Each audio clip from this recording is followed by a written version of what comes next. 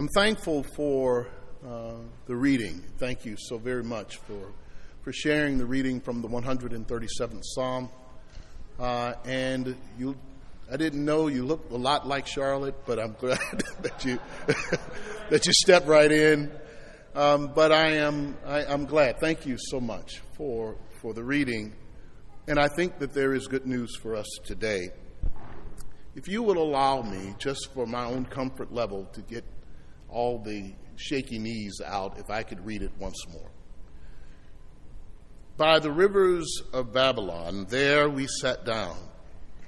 Yea, we wept when we remembered Zion.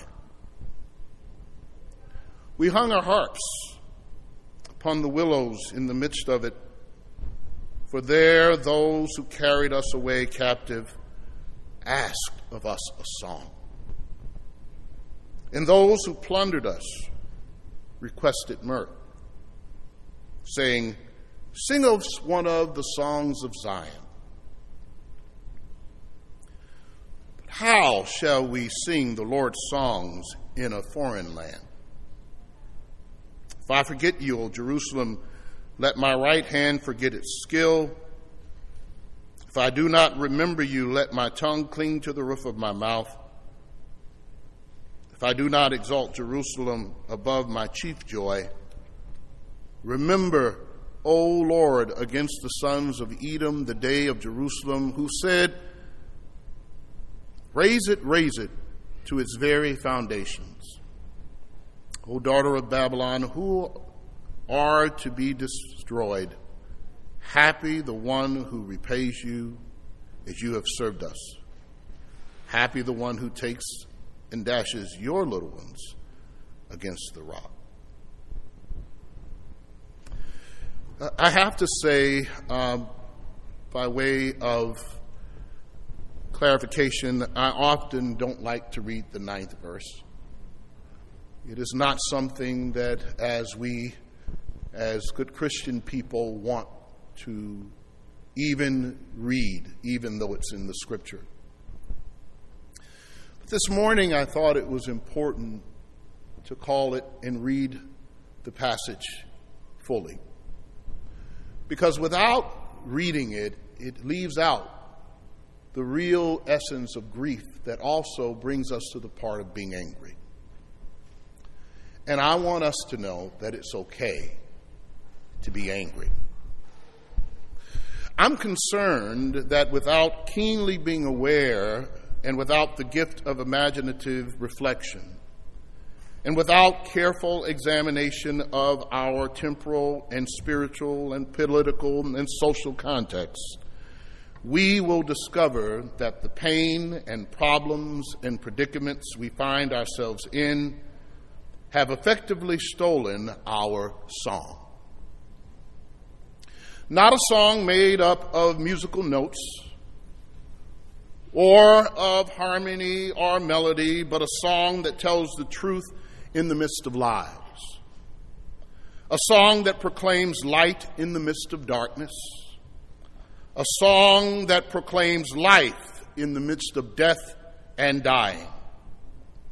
A song that proclaims justice in the midst of oppression. And a song that reminds us that right will overcome wrong. That fairness and faith will always overcome systems of oppression, no matter what those powers may say.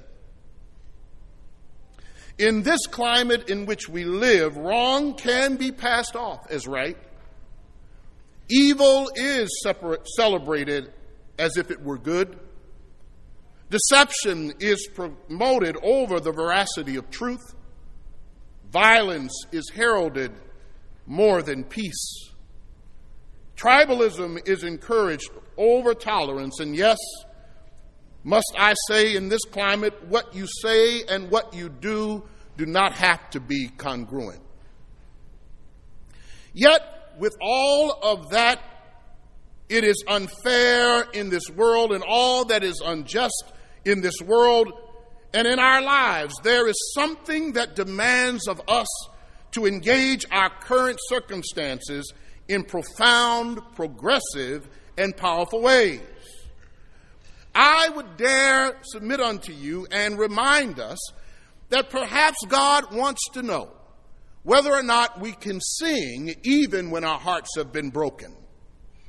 And perhaps God wants to know whether or not we still can hold on to a song, sing it honestly, faithfully, and true, even when we know wrong seems to be ruling the day. Perhaps God is saying, where are the people who should be singing or playing a song in the midst of a world that has no regard for the truth or for God, for justice, for mercy, or for humility?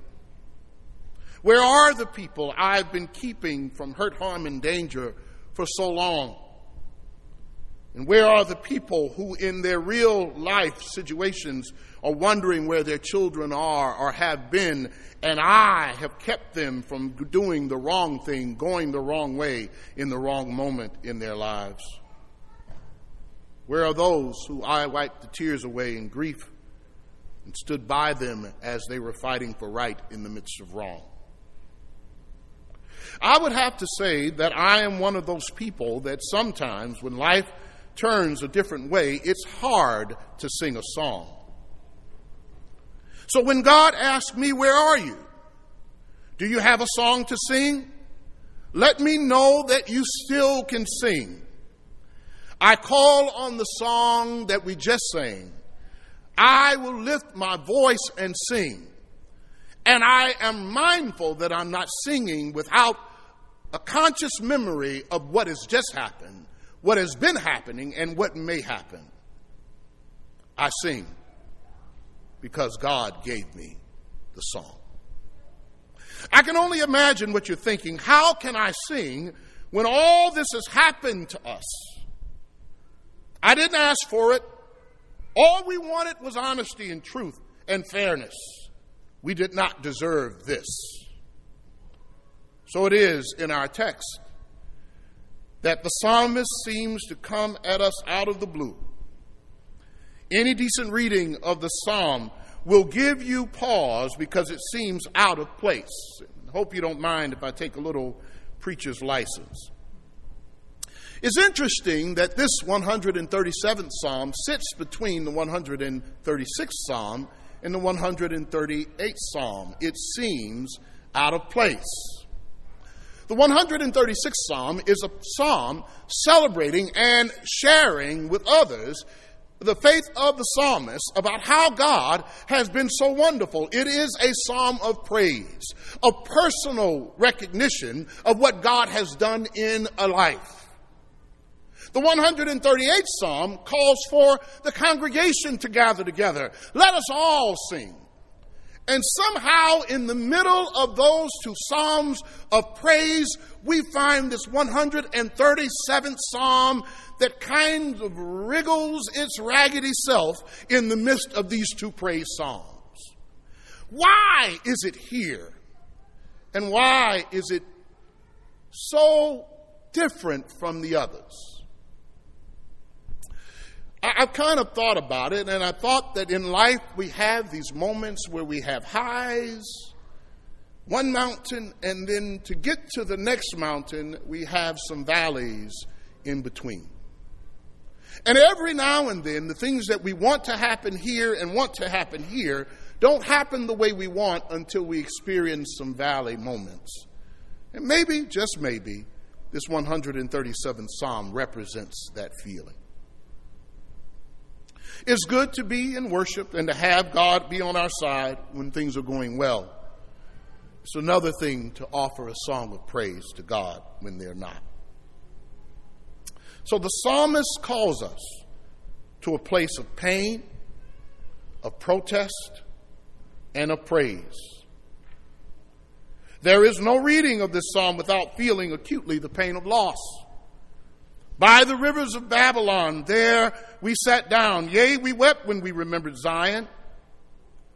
It is interesting to listen and to notice that they didn't sit down to weep until they got to the rivers of Babylon. They didn't cry when they were carried away into Jerusalem or from Jerusalem. They didn't cry when the invading army had come and killed their loved ones, or tore down the walls of Jerusalem, or when they carried out the gold and the precious items from the temple. But they wept when they remembered, when they got to Zion, when they got to Babylon, when they arrived at the shores of Babylon. Sometimes, my beloved, we can't cry until we realize that what used to be is no more. The relationships we used to have, the memories that we held so dear, the places that we recall, we will never be able to go back to them, and that's when we weep. That you cannot go back to the places and the people and the practices that you were so familiar with causes grief. And what has just happened this past week is a marker in the history of the church that whatever happens from here on forward, we cannot go back. We will never be the same. We will never see things the same. We will never hear things the same. And I've come to realize that's okay. Because whatever was is marked in a place of history. But our songs keep going as a memory for what has happened, but also what will be. I'll hasten on. I have something meaningful to say today. What is more disturbing, that it is not only that they didn't weep, but they made an open, that they did weep when they got to Babylon, but they made an open demonstration that they were in protest. They hung their harps, the instruments with which they worship God, on the poplar trees. There's so much in this text, I can't preach it all, and I only have 5 more minutes to get it done. They had the audacity, and their captors had the audacity, to offer them the privilege of bringing their instruments, but they refused to sing and hung them on the harps, hung their harps on the poplar and willow trees. Now, some of you may not understand why this is a good shout waiting to happen. Poplar and willow trees have been known throughout the African American experience to bear strange fruit. Fruit not born from its seed, but fruit untimely born, and dare I say, untimely hung. They were declaring for us that every time you hang, kill, murder, jail, miseducate, mistreat, disenfranchise, disrespect, dishonor one of our sons, our daughters, our brothers, our sisters, our mothers, our fathers, aunts, uncles, friends, and loved ones, you hang our song on the poplar tree. You attempt to take away that in which God has placed in us. It's not enough. It is enough to make you not want to sing, rather. Yet, to add insult to injury, the same people who did all of this to us asked of us to sing a song. No. They, while tormenting us, demanded that we sing the song. Demanded that we be faithful in church. Demanded that we show up. Demanded that we support, demanded that we stand by their initiative, their ideas, their desires, and ask of us a song. Now, that's not right, is it? To use the phrase that my daughter uses now, what we're not going to do is allow you to beat me, to break me, to box me, to bruise me, to berate me, to betray me, and then turn around and demand I sing a song. But the song takes a turn. I want you to hear this. If that were all there were, I would leave it at that and we would celebrate and walk out. But the psalm takes a turn just when you think the pain and the protest are what we should be doing all the time. The psalmist asks a peculiar question of those who would hear and for us who are going through our own captive experiences. How can we sing the Lord's song while in a strange or foreign land? How can we do it when we have lost everything and there seems to be no change in our condition for the foreseeable future? Hey, I think I feel my help coming now. I think I have it. The psalmist gives us a clue. He or she reminds us to remember. To remember. The psalmist responds to his own question or her own question. If I forget, O Jerusalem, may my right hand forget its skill. May my tongue cleave to the roof of my mouth. In other words, I don't want to be able to do anything, and I don't want to live if I forget what you have done, O God, through the places where we've lived. I may not be able to go back to Jerusalem, but I will never forget Jerusalem. What's in Jerusalem? Jerusalem, I dare say to all of us, are the people who loved us in spite of what others have said about us. In Jerusalem, we found the root system that helped us to grow up and grow strong. What I'm reminded as an African-American male is that when I see this surge of all that is happening, giving forth hate and discrimination, I am reminded that my ancestors gave me more. I'm not what we were back then. I had their strength to run on with. I had their song to sing. So I sing it because their song has become my song and is not a sprint. This is a journey that we build for the next generation as we go. Never forget that our song has history, rooted in a place where God met us a long time ago. So let me share with you. I'm going to go sit down. I promise I will. Here's why you don't sing. If you're going to sing because the church demands it or someone else demands it, that's not the reason to sing. Don't sing because of your circumstances, because they change, don't they? Sometimes we think we are on the high road and something happens and we can't get the strength to sing because our circumstances have changed. Don't sing because of the crowd, because everyone else is around singing. I said this to a good friend of mine this week, and I reminded them of the words that come from Kirk Byron Jones. That while we are often standing at doors that have been slammed in our faces, banging on them, asking for entrance, wanting acceptance and affirmation in that door, stop a moment, turn around, and realize that the whole world is open to you. God allows us opportunities to be able to see that God is working through all of it. So don't sing because of the circumstances. And don't sing because of the crowd that demands a song. And please don't sing because this ain't karaoke. You can't sing someone else's song. And no matter how I try to sing Smokey's song, I don't sound like Smokey.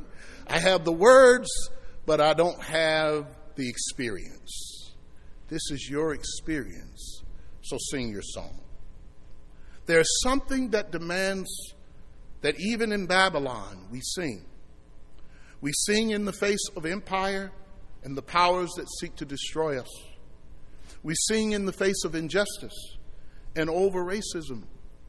Why?